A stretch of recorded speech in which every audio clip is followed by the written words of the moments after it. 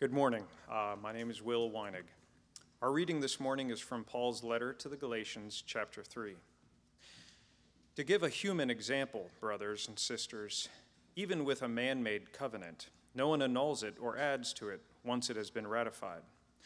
Now the promises were made to Abraham and to his offspring. It does not say, and to offsprings, referring to many, but referring to one, and to your offspring, who is Christ. This is what I mean. The law, which came 430 years afterward, does not annul a covenant previously ratified by God, so as to make that promise void. For if the inheritance comes by the law, it no longer comes by promise, but God gave it to Abraham by a promise. Why then the law? It was added because of transgressions, until the offspring should come to whom the promise had been made. And it was put in place through angels by an intermediary. Now an intermediary implies more than one, but God is one. Is the law then contrary to the promises of God? Certainly not. For if a law had been given that could give life, then righteousness would indeed be by the law. But the Scripture imprisoned everything under sin, so that the promise by faith in Jesus Christ might be given to those who believe. Now before faith came, we were held captive under the law, imprisoned until the coming faith would be revealed. So then the law was our guardian until Christ came, in order that we might be justified by faith. But now that faith has come, we are no longer under a guardian. For in Christ Jesus you are all sons of God through faith. For as many of you were baptized into Christ have put on Christ. There is neither Jew nor Greek, there is neither slave nor free. There is no male and female, for you are all one in Christ Jesus. And if you are Christ's, then you are Abraham's offspring, heirs according to a promise. The word of the Lord. Lord, we trust you. We know that you are present here with us by your Spirit. We pray that the words of my lips and the meditations of all of our hearts would be acceptable to you, O God, our rock and our Redeemer. Amen. So, I was thinking about Charles Dickens' Christmas Carol this week. And I wasn't thinking about it because we had Christmas carols playing in the house. It's not Halloween yet. I was thinking about Charles Dickens' Christmas Carol because my daughter, my 3-year-old daughter, loves Dora the Explorer. And she was watching a Dora movie that casts Ebenezer Scrooge as Swiper the Fox. Powerful. And I was watching the movie, and I realized that Dickens gives us these two characters in this story that capture these two fundamental problems that face human beings. You have Ebenezer Scrooge, who lacks love. And so his life is meaningless, even though he's preposterously wealthy and successful. And then you have Bob Cratchit, who lacks power. He's unable to provide for his family. He can't find adequate medical care for his son, Tiny Tim. And so his life is tragic. Without power, life is meaningless. Without love, life is meaningless. Without power, life is tragic. There is exactly one way human beings can overcome both of those problems. That's Jesus Christ. The church should know that. The church in Galatia should have known that. But they seem to forget it. And that's why Paul is so frustrated with them. The whole letter to the Galatians is a reminder of the privilege that we have in Christ. Paul's in the middle of this reminder here. Look at verse 15. To give a human example, brothers, even with a man-made covenant, no one annuls it or adds to it once it has been ratified.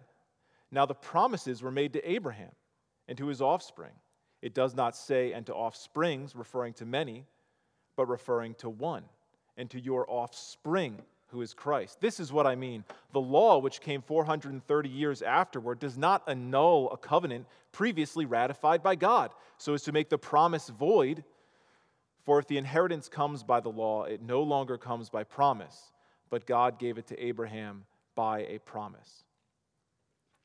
Here's what Paul's saying. Two covenants. Abraham, Moses. Covenant of grace, covenant of works. Both of those covenants are fulfilled by Jesus. Jesus is the offspring of Abraham, in whom all the nations of the world are blessed, who leads his people into God's rest. Jesus is true Israel, who perfectly obeyed the law so that he could die not for his own sins, but for ours.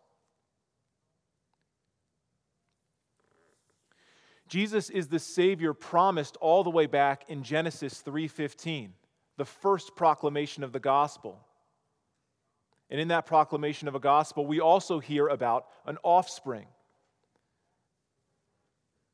Genesis 3:15 promises that the offspring of Eve, a descendant of the woman, will crush the head of the serpent, dealing a decisive blow to the evil force that enslaves humanity,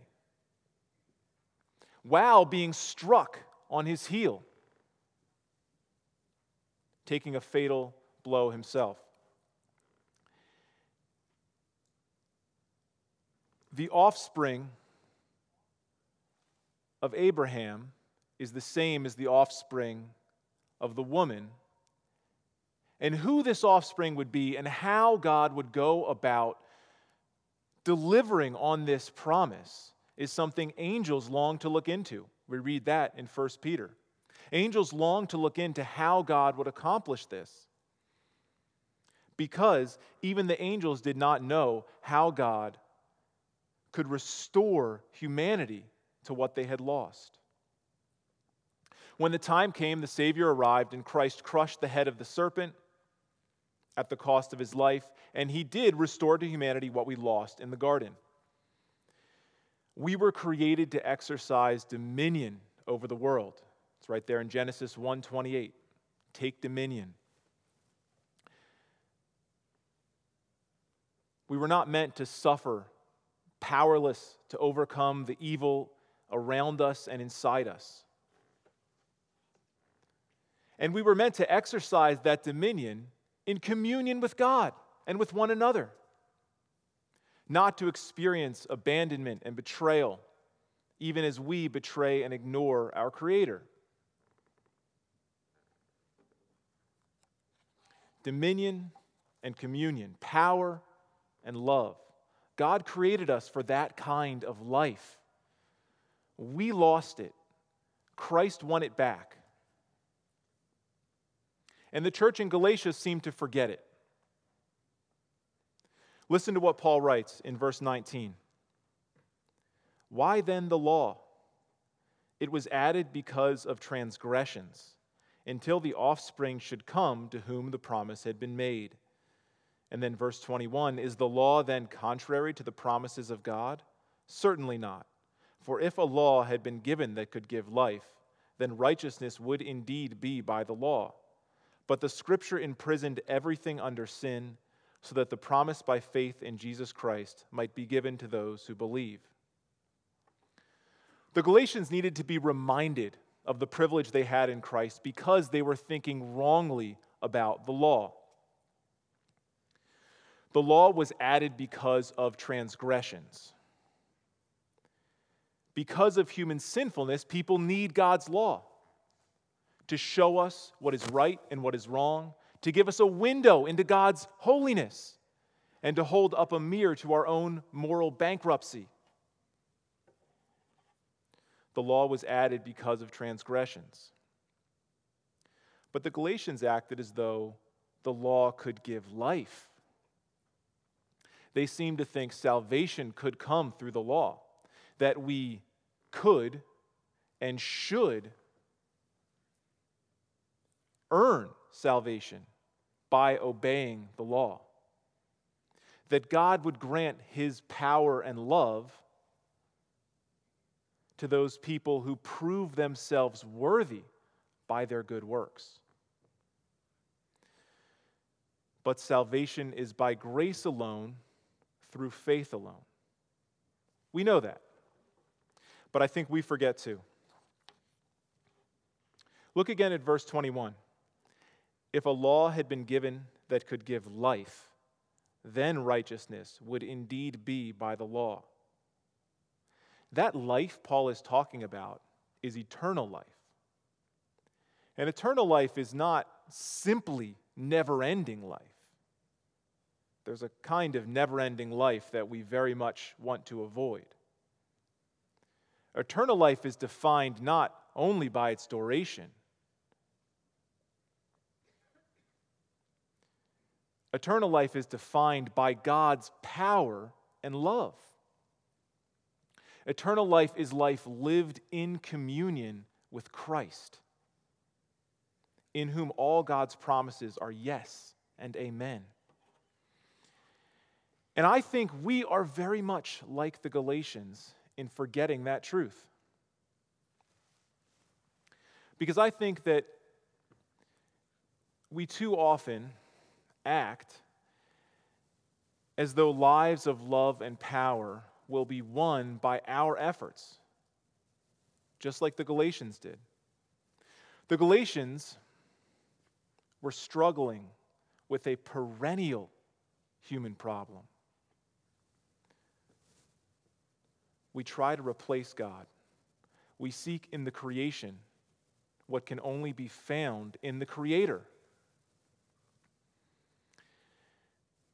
If we can save enough money, we'll have security.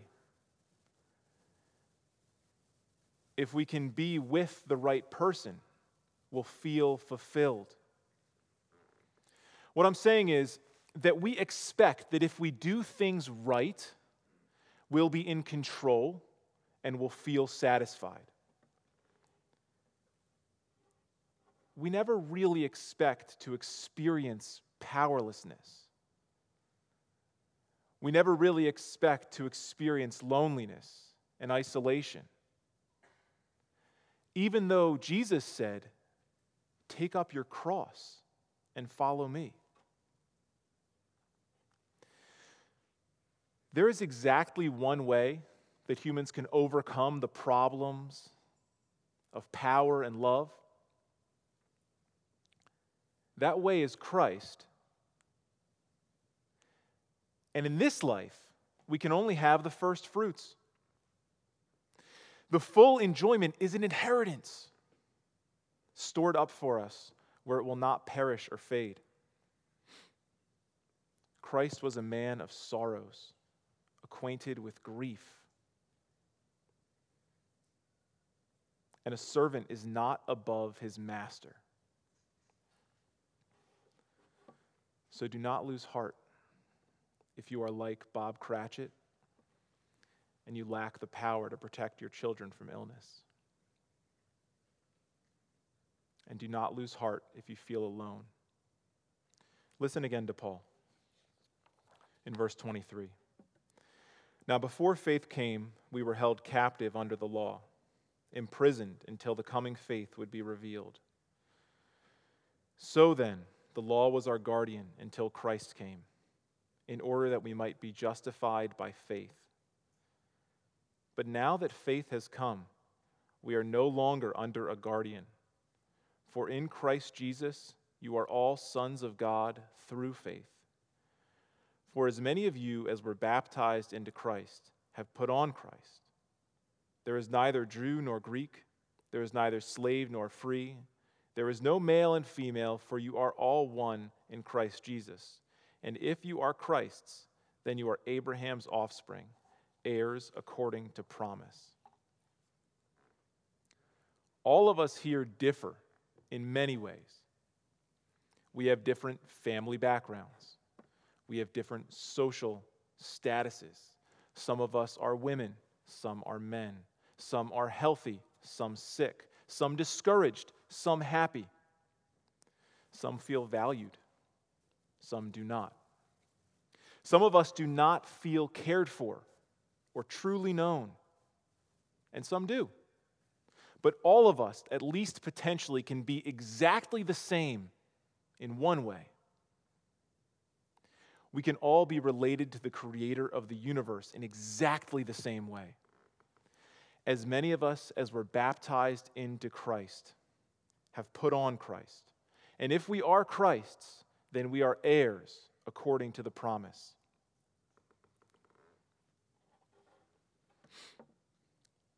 And in that case, it's okay if we feel weak, inadequate, out of control. We don't need to self-flagellate, review all our failures and failings. We can just do the next right thing. God can be strong in our weakness. In Christ, we are deep in the might of God.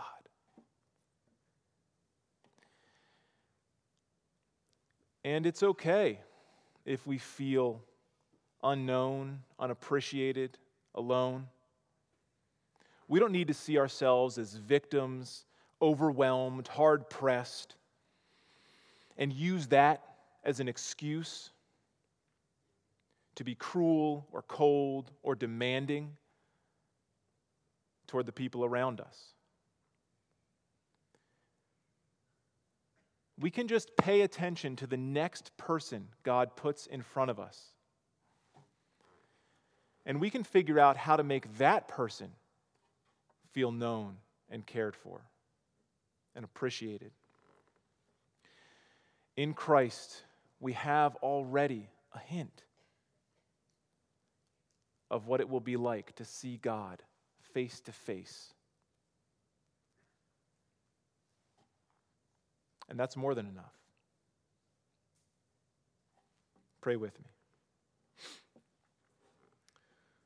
Lord, you are glorious. We are made for you and find ourselves only in you. Pour out your love into our hearts by the Holy Spirit to give us a hope that will not disappoint. And help us to live in that hope in ways that surprise the people around us, as Jesus surprised those who knew him. In Jesus' strong name we pray. Amen.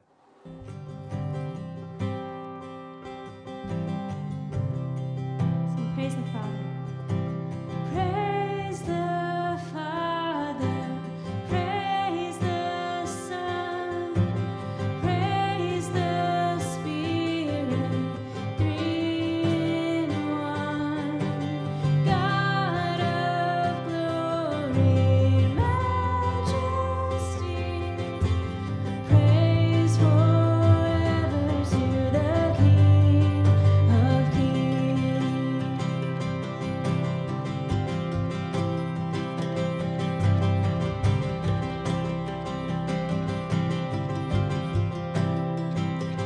In the darkness we were waiting, without hope, without light, till from heaven you came running. There was mercy in your eyes to fulfill